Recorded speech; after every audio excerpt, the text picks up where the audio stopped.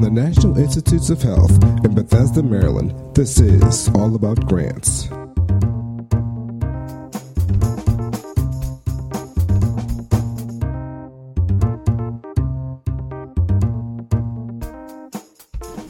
Welcome to another edition of All About Grants.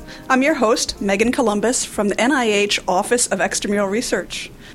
Today we have with us Dr. Erica Brown, who's the program manager for NIH's Academic Research Enhancement Award Program. That's the AREA program. Erica, welcome to the show. Can you tell us a little bit about the purpose of the AREA program? Sure. Thanks for having me. The AREA program is actually a congressionally mandated program that targets research dollars to institutions that have not participated heavily in the NIH extramural programs. So the goals that we devised were not only to support meritorious research, but to also expose students to research that they can go on to make further contributions to the nation's research infrastructure, but also to strengthen and build the research environment at these less research-intensive institutions. I believe this is one of NIH's small grant programs. What's the dollar limit associated with these? Yeah, that's right. It's one of the 3 small grant programs, and the cap is, in terms of the dollar limit, is $300,000 in direct cost over the entire duration of the award, which could be up to 3 years. And you mentioned that we're targeting particular types of institutions for these awards. Can you tell us how we determine eligibility for the program? Yeah, so we have 2 areas of eligibility that we need to consider. And so the first is institutional eligibility. So institutional eligibility is limited to domestic institutions that offer either baccalaureate or advanced degrees in the health-related sciences. But the key sticking point is that those institutions have to receive less than $6 million a year in NIH research and training dollars. Then the second component is for the individual PI. So the PI has to have a primary faculty appointment at an AREA-eligible institution. And the second point for eligibility for the PI is that they actually can't be the PI of an active NIH grant at the time that they are awarded an AREA grant. Erica, can you explain a little bit more about what you mean by a primary faculty appointment? Sure. That's actually some new language that we've added into the new AREA program announcement that we released just this past November in 2011. And so we've added that language so that we could primarily exclude those who have a full-time appointment at a non-AREA eligible institution and then have an adjunct faculty appointment at an AREA eligible institution. So we had a few people coming in under that criteria. And so to eliminate that, we put in text that says that you have to have a primary faculty appointment at an AREA eligible institution. However, we do allow the institutions to define what that is. So if you go to your website or to your Office of Sponsored Programs, you can probably find out what that means. But we, at this point, are still allowing institutions to define what primary faculty appointment means. So once an investigator has determined that their institution is eligible to apply and that they themselves are eligible to apply, do they need to be concerned about whether the NIH institute that they're interested in submitting an application to participates in the program? Yeah, they do. So while almost all of the institutes and centers or ICs at the NIH participate in the AREA program, there are 2 exceptions to that, the Fogarty International Center and the National Institute of Minority Health and Health Disparities. But if you go to the AREA program website, you'll be able to find this information, the list of all of the participating institutes and the areas of science that they focus on. And like on any of NIH's funding opportunity announcements, they all have a section towards the top of the announcement that says participating institutes. And so for any funding opportunity announcement, people should look at that list. That's right. Yeah. So you said that there was a funding opportunity announcement that was specific to AREA, which they can find in the NIH Guide for Grants and Contracts. They can also find that, I'm sure, on grants.gov. Would you happen to have the number of that to make it easier for people to find it? Well, I can tell you the program announcement number is PA 12-006. So you can find it on grants.gov or you can simply Google search PA 12-006 and you'll be able to find the program announcement easily. Given that these are part of NIH's kind of small grant program, is the requirement for preliminary data the same as it might be for an R01 or for another substantial award? It's not. So because this is a small grant program, in line with that, you do not have to have preliminary data. However, in this funding climate, we always advise applicants to be the most competitive you can be, and that often includes preliminary data or at least a very strong rationale for doing the science that you're proposing. And are there specific submission requirements associated with the program? Yes, it's very important that applicants pay attention to a part of the program announcement that's called application and submission information. So if you go to that part of the program announcement, you'll see what I'm about to describe. So we request that all of our applicants provide information about the profile of the student body at your institution so that we have a better understanding of the type of student that will benefit from this award. We also ask you to describe your institution, meaning the characteristics that make your institution eligible for an award, as well as how this award will benefit your institution.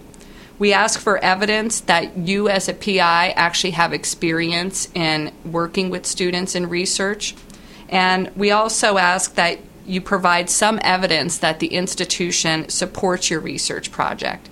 So, for example, this would include a letter of institutional commitment providing lab space or special equipment, protected time, credit for student involvement, things along that line, but just some evidence that your institution actually supports your research project. What you're saying, applies to anybody who's applying to NIH program, which is read the funding opportunity announcement, read it carefully, and be responsive to what it's asking for. That's right. Right. And in this case, it might be particularly important because you are so specific in terms of what you're requesting. What about the review process? Is there any special consideration given to area applications, given that they are small grants, given that they are from institutions that have less research there? Yeah, that's actually a great question because these are some of the recent changes we've made to the program in the past 6 months or so. So the first major change that we've made is, as of fall of 2011, CSR began clustering the applications either within their assigned study section or in a special emphasis panel to help the reviewers be able to focus on the goals of the area program and to really set these apart from our other major research grant programs, the R01, R21, and R03. The other major change that we've made is we have area-specific review criteria that are now defined in the new program announcement that was released in November of 2011. So starting with all of the applications that come in for the receipt date on February 25th, 2012, all of these applications will be evaluated using these new area-specific review criteria.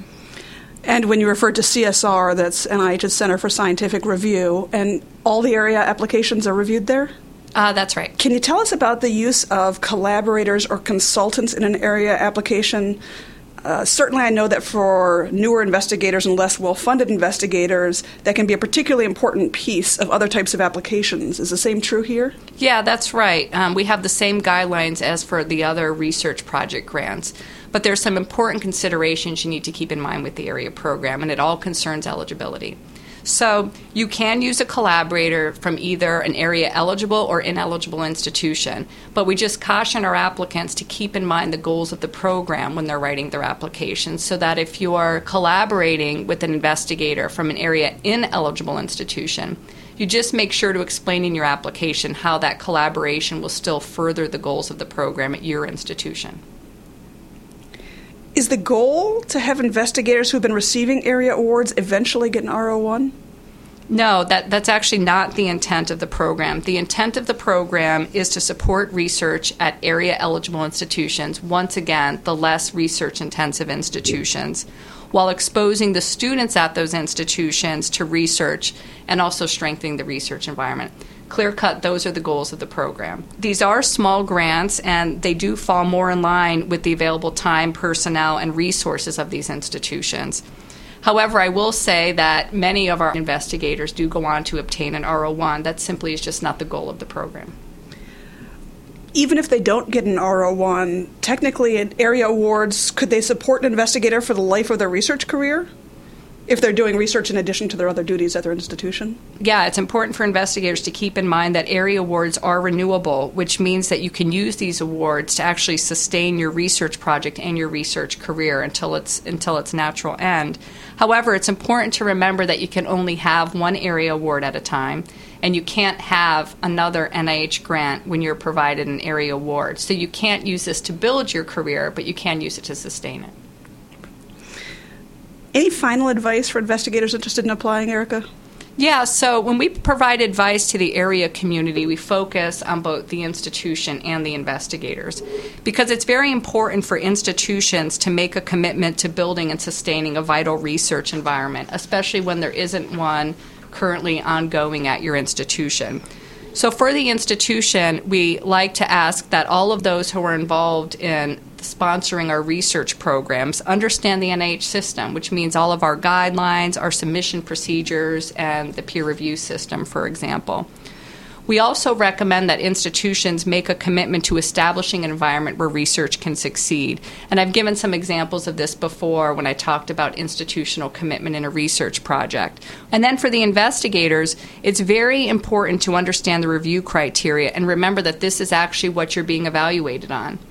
You should remember that this is a research award and not a training award. This is something that many of our investigators get confused with. So remember that your application has to focus on hands-on research and should not include any didactic training or coursework. And then finally, I would just advise investigators to remember the goals of the area program as you prepare your application. So in addition to your research project, your application needs to include clear plans for exposing students to research projects, and in particular projects that will make them excited about a career in science, and as well as how the area award is going to strengthen the research environment of your institution. So just keeping in mind, once again, the goals of the program. And, a final piece of advice from me, I think, is, as always, as we develop our applications and as we begin writing our applications, the program official at NIH is your point person to help guide you through the process should you have questions. That's right. And you can, once again, find all of that information, the point person for all of the institutes and centers at the NIH on our area program website. Thank you so much for joining us today, Erica. For NIH and OER, this is Megan Columbus. To find out more about the area program, go to our website, grants.nih.gov, and search for AREA. That's AREA.